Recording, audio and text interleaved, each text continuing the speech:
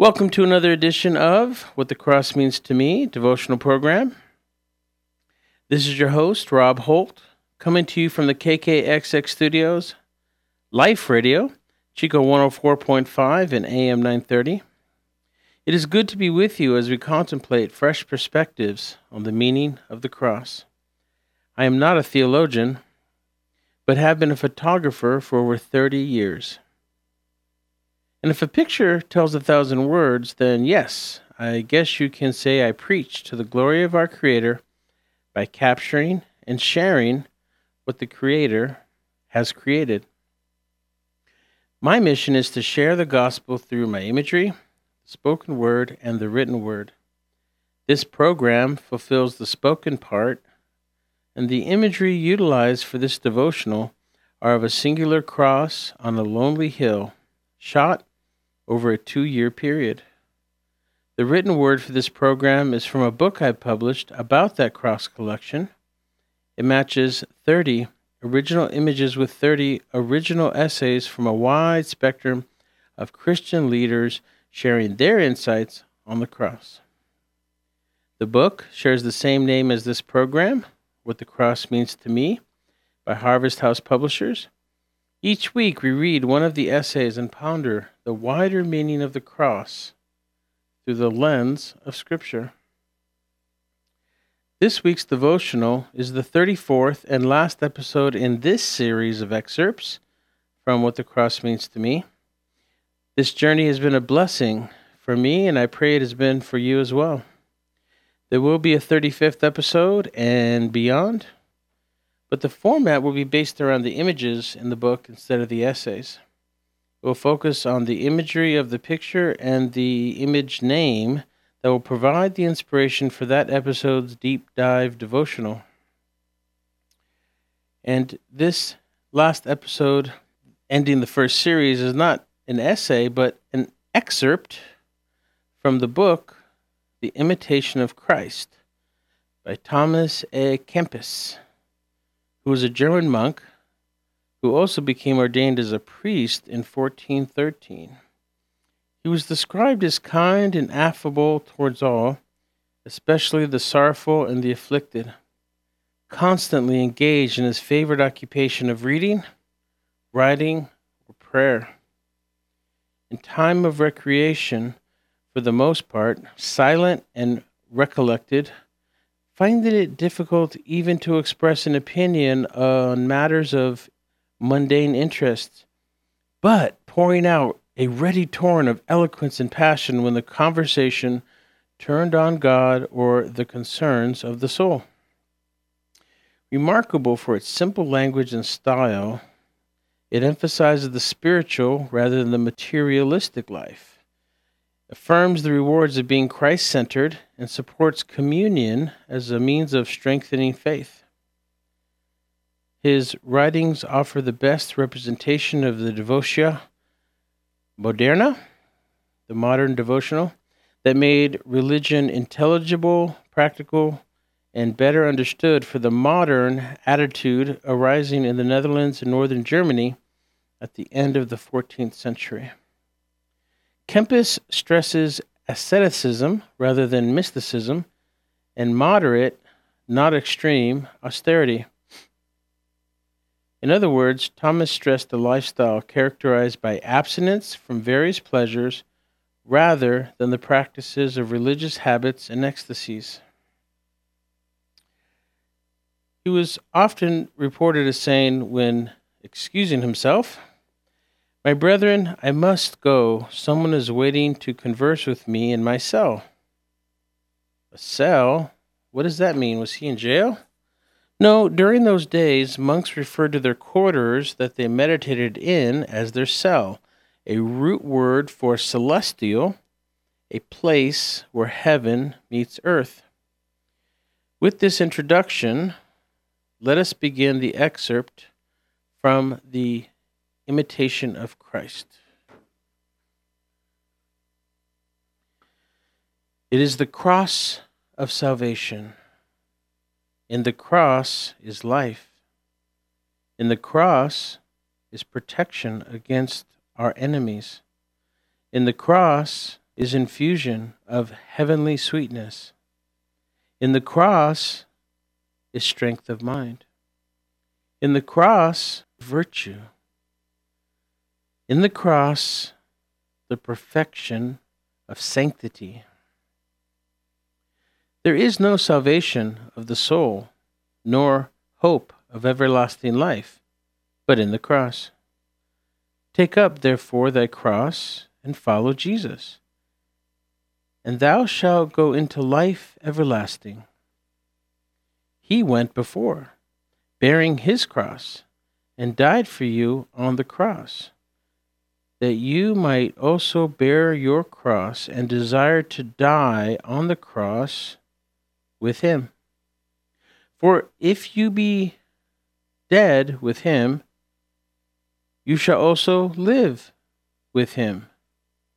And if you be his companion in punishment, then you shall be partaker with him also in glory. Behold, in the cross all doth consist, and all lieth in our dying thereon. For there is no other way unto life, and unto true inward peace, but the way of the Holy Cross. Go where you wilt, seek whatever you will, you shall not find a higher way above, nor a safer way below, than the way of the Holy Cross. That ends the excerpt, The Imitation of Christ by Thomas Kempis, included in the book What the Cross Means to Me. There's a poem following this excerpt by Andrew Murray, which must take his cross as my own. I must be crucified with him. It is as I abide daily, deeply in Jesus, the crucified one, that I shall taste the sweetness of his love, the power of his life, the completeness of his salvation. That poem ties in nicely with this Kempis excerpt and the image. The image accompanying this excerpt is the foreshadow, which is shot from the earliest days of Shooting the Cross collection. I'm shooting the cross far enough back that you get a great view of the surrounding area, which is completely covered in amber-colored grass, about 3 feet high. It's the kind of grass that you see late in the summer, not just around the cross, but as far as the eye can see, until you get to the horizon line of the sky, which then begins a gradation of a brownish, smoggy haze to an amber haze, into a light blue haze, and then a normal, deep blue sky. I am shooting from the back of the pickup truck I used to have, and thus I was high enough to see beyond and past the little bluff the cross is planted on. And since the time of day was around 6 p.m., the angle of the sun cast a distinct shadow behind it, a very long shadow of the cross extending from the base and away from the white wooden cross. And why the reason for the name, the foreshadow? Well, when naming an image, sometimes I put a lot of thought and prayer into it, and sometimes the name is just immediately inspired inside of me. In this case, the word foreshadow was what I immediately felt the name should be. Most likely because there is a shadow cross. But sometimes what seems like a hunch is really inspiration. Why? Because the concept of foreshadowing is in the gospel story and more. Even the story of humankind, as we read in Romans 5:13 through 15. To be sure, sin was in the world before the law was given, but sin is not charged against anyone's account where there is no law. Nevertheless, death reigned from the time of Adam to the time of Moses, even over those who did not sin by breaking a command, as did Adam, who is a foreshadow of the one to come. St. Paul elaborates on this perception in Hebrews 10, where he says, the law is only a foreshadow of the good things that are coming, not the realities themselves. For this reason, it can never by the same sacrifices repeated endlessly year after year, make perfect those who draw near to worship. Otherwise, they would not have stopped being offered, for the worshippers would have been cleansed once for all, and would no longer have felt guilty for their sins. But those sacrifices are an annual reminder of sins. It is impossible for the blood of bulls and goats to take away sins. Therefore, when Christ came into the world, he said, "Sacrifice and offering you did not desire, but a body you prepared for me. With burnt offerings and sin offerings you were not pleased. Then I said, Here I am. It is written about me in the scroll. I have come to do your will, my God." Unquote. Jesus said, "Sacrifices and offerings you did not desire. You were not pleased with them, but they were offered in accordance with the law." Wow. Then he said that he was the substitution for that sacrificial system. So St. Paul is saying that the mechanism under Hebrew law for covering sin was something that had to be continually repeated, as it only applied to what had just led up to it. And yet Jesus claimed that he is that sacrificial lamb covering sin, once and for all, even mistakes and sins not yet committed. Does this mean we are free to sin? No. If we are truly grateful for the sacrifice for us, then we should be willing to die to ourselves and carry our own cross daily, and to actually cling to the cross, just like Peter Pan's shadow. Once it was stitched on him, it clung to him. And when we stitch ourselves to Jesus, we become a shadow of him. And we become a foreshadow to those that we are a witness to. And with that background, we see that it ties in with today's devotional on the excerpt from The Imitation of Christ. Now, in the annals of Christianity, The Imitation of Christ is widely considered to be the second most read book in the world, following the Bible. Its influence on the subsequent religious literature throughout all time since then cannot be overstated. Yet, modern Christians like myself, before I included it in this book, I was unaware of it. It seems that human nature leads many to think that the thoughts, books, and science of an earlier time is inherently inferior to that of the present just because it's older. Well, this was dubbed chronological snobbery by Owen Barfield. In fact, when it comes to books, C.S. Lewis said that it is a good rule of thumb that for every new book that we read, we should purposely engage in reading an old book. Now, way before there was the Oswald Chambers book, My Utmost for His Highest, or other noted devotional writers, a disciple in the 1400s and 1500s who longed to follow Jesus would naturally have read The Imitation of Christ. It was said to have been written to other monks in the pre-Reformation times, and the first handwritten manuscript started appearing around 1427, but its popularity was immediate. It was written out to 745 times before 1650. As I mentioned, apart from the Bible, no book has been translated into more languages than The Imitation of Christ. By 1779, there was at least 1,800 editions and many translations. John Wesley translated a version in the 1700s. There are still a number of translations available in print. The Pure Gold Classic version by Harold Chadwick, Bridge Lagos Publishers, 1999, is currently the most popular. Occasionally makes references to doctrines of the Catholic Church that are contrary to some Protestant views. But most of the material about becoming like Christ is what the Pure Gold Classic version focuses on, and when translating these passages so that they are relevant to all Christians, regardless of specific doctrines. Now keep in mind, The Imitation of Christ is not Scripture, just like My Utmost for His Highest is not Scripture. But because of the heart of these writers and their commitment to be true to Scripture's teachings, we can benefit from commentary and teaching that reflect on the gift of wisdom given each for his or her day and time, wisdom that is relevant to all people for all time. It has been said that Thomas used or alluded to more than 1,000 scriptures in this work. Often his words read like proverbs. His work, therefore, should be read like in short segments, allowing time for reflection and meditation. The text is divided into 4 large chapters, which provide detailed spiritual instructions. There is helpful counsels of the spiritual life, directives for the interior life, on interior consolation, and on the Blessed Sacrament or communion. The approach taken in the Imitation is characterized by its emphasis on interior life and withdrawal from the world.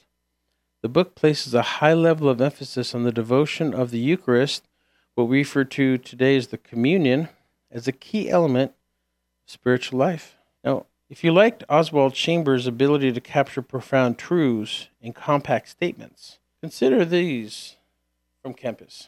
We are all frail, but you should think of no one being frailer than yourself. If you desire to benefit from the Scriptures, read with humility, simplicity, and faithfulness. Never desire to become known as a Bible scholar.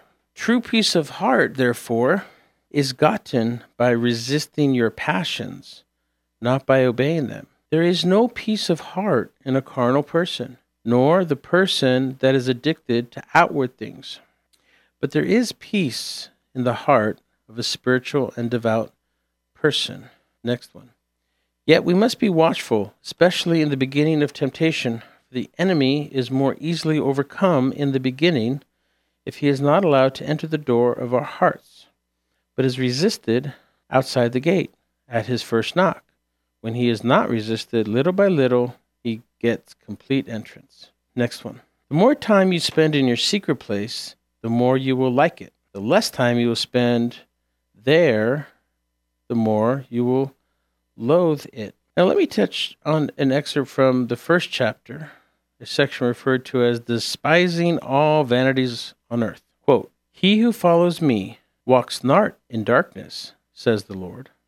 But these words of Christ are advised to imitate his life and habits if we wish to be truly enlightened and free from all blindness of heart. Let our chief effort, therefore, be to study the life of Jesus Christ. The teaching of Christ is more excellent than all the advice of the saints, and he who has his Spirit will find it in hidden manna. Now there are many who hear the gospel often, but care little for it, because they have not the Spirit of Christ. Yet whoever wishes to understand fully the words of Christ must try to pattern his whole life on that of Christ. We are called, regardless of what state in life, whether we be married, consecrated, or single, to be other Christs in this world. It is not what we do or do not achieve on a temporal level, but the quality of our love, the quality of our service, the quality of our being that is so often seen by God alone. Nevertheless, on this tempestuous sea of life, we need the example of witnesses to whom we can look and upon whom we can pattern our own choices. Some witnesses may have a great appeal, others less, but God can make all speak to us. But if we do not pray and endeavor to be open, Scripture should be our prime spiritual food. But also very beneficial are those writings and treatises passed down to us from generation to generation for our edification. It is part of what we call the sacred tradition in the church. My approach to this is to see it through the eyes and the heart of Christ. Would he not, does he not draw us constantly to his Father, whom we encounter so intimately in the Gospels? We become whom we focus upon. It is not enough to assent to what Christ has said. It is also a call to put his words in action. In Christ's teachings, we find that hidden manna, food for our souls, our lives, and our journey from wandering in the desert of this world to the very throne of the Most High God himself. Let us pray that we may be consumed in love with the Spirit of Christ. Today, St. Francis reminds us, it is time for us to begin anew, because in reality, we have not yet begun. Wow. Let us ponder another excerpt from the first chapter of The Imitation of Christ. What good does it do to speak learnedly about the Trinity if, lacking humility, you displease the Trinity? Indeed, it is not learning that makes a man holy and just, but a virtuous life which makes him pleasing to God. I would rather feel contrition than know how to define it. For what would it profit us to know the whole Bible by heart and the principle of all the philosophers if we live without grace and the love of God? Vanity of vanities, it is all vanity except to love God and to serve Him. Later on in that section, he continues, learning clearly has an important place in our lives. Indeed, God gave us an intellect to use for His glory. Unfortunately, so much of us, we find that learning is both abused and misused. We can look at the world around us and see the evil, and we can see the evil ends to which learning has been twisted and manipulated, and with tragic consequences. Such brilliance culminating in such tragedy. Our stores abound with books on religion for spiritual knowledge at a price, however questionable the knowledge acquired. And once acquired, how often misused. Some people can quote chapter and verse and even teach the Bible for a price, but are totally unwilling to put God's word into practice. He concludes, not everyone can be learned. God knows this. He apportions His gifts as He wills, but everyone can be humble, and it is the humble who are heard by God. With humility comes a deeper realization of our need of God and His grace. The learned, the proud, and the arrogant have ever been at odds with God. Quote, I thank you, Father, that you have kept these things from the wise and the learned and revealed them to the little ones. Unquote. It is not in virtue of our knowing, but in the virtue of our loving that God reveals His secrets. Did not Scripture say that Mary kept all these things in her heart, not in her head? Empty your head and open your heart if you would know God. And that's how he concludes that section. So the reason I read all that is some people live their life with religious and Christian head knowledge, and some people do incredible things in the kingdom of heaven with nothing more than heart knowledge. There was one excerpt that I really liked. In section 2, it says, this is the greatest wisdom, to seek the kingdom of heaven through contempt of the world. It is vanity, therefore, to seek and trust in riches that perish. It is vanity also to court honor and to be puffed up with pride. It is vanity to follow the lust of the body and to desire things for which severe punishment later must come. It is vanity to wish for long life and care little about a well-spent life. It is vanity to be concerned with the present only and not to make provisions for things to come. It is vanity to love what passes quickly and not to look ahead where eternal joy abides. Remember the proverb, the eye is not satisfied with seeing, nor the ear filled with hearing. Ecclesiastes 1:8. Try, moreover, to turn your heart from the love of things visible and bring yourself to things invisible. For they who follow their own evil passions stain their consciousness and lose the grace of God. Wow. He continues, God has made all things good. All things flow out from His goodness. The contempt of the world expressed here is to be understood in the spirit of St. Paul, who tells us that by comparison, the things of God, everything else is simple rubbish, good for nothing except the landfill. The things of God and the things of this world are incomparable. In light of this immense disparity, we must set the priority of our heart upon God and His kingdom. Everything else is destined to ruin. Everything and all things will pass. We see this so clearly when we begin to grasp how quickly our own lives are passing. Vanity is the state of pointlessness or futility, and so it is vanity to set all our hopes, to invest all of our trusts upon the things of this present world. It is a sobering reality that we can virtually lose all of our worldly goods overnight, and even our health we must come to understand that it is the quality of our love that matters, how we love that matters, and how we serve others that matters. In focusing upon God and others, we lose focus on ourselves. As we read in that proverb, human senses are never satisfied, nor can they ever be. We never learn the vanity of it all, the inherent futility of it all, if we're too busy squandering our own lives on ourselves. For the Christian, then, as now, it is quite the opposite. We come to realize that all that God created is intended as a sacrament that will lead us to Him and not to ourselves. There's a John Michael Talbot song that I like titled A Laudable Exchange, where he stylizes the words of St. Clare, quote, "Oh, wondrous exchange, to exchange the things of time for those of eternity." Both things of eternity, of heaven, where Jesus came from and returned, and is at the right hand of His Father. Let us emulate Jesus day by day and moment by moment. If you are a Christian, have you been living in this perspective? If not, I suggest you meditate on clinging to the cross, to becoming a shadow of the cross as you die to yourself daily. Doing so removes doubt, fear, and pain, and provides the faith needed to endure every trial and strength to sacrifice whatever you are called to, as Jesus did, for the kingdom of God. Go, be that shadow of Christ today. And if you are not a Christian yet, I suggest you consider accepting the incredible sacrifice Jesus made for you, contemplating what Jesus did for you. Read the crucifixion accounts in the Bible and consider asking God to refine your soul and heal your heart. Ask Jesus to walk with you and fill you with His love and joy today. And with that, go in grace, and may God keep you in His perfect peace.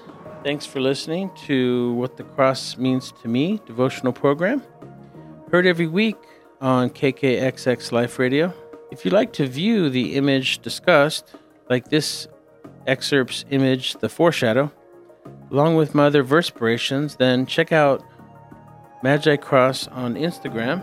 And if your church, youth group, or school would like to learn how to fundraise through the Magi Cross products, hear other cross podcasts, or read further meditative musings on the cross through my blog, then log on to magicross.com. That is MAGICROSS.com.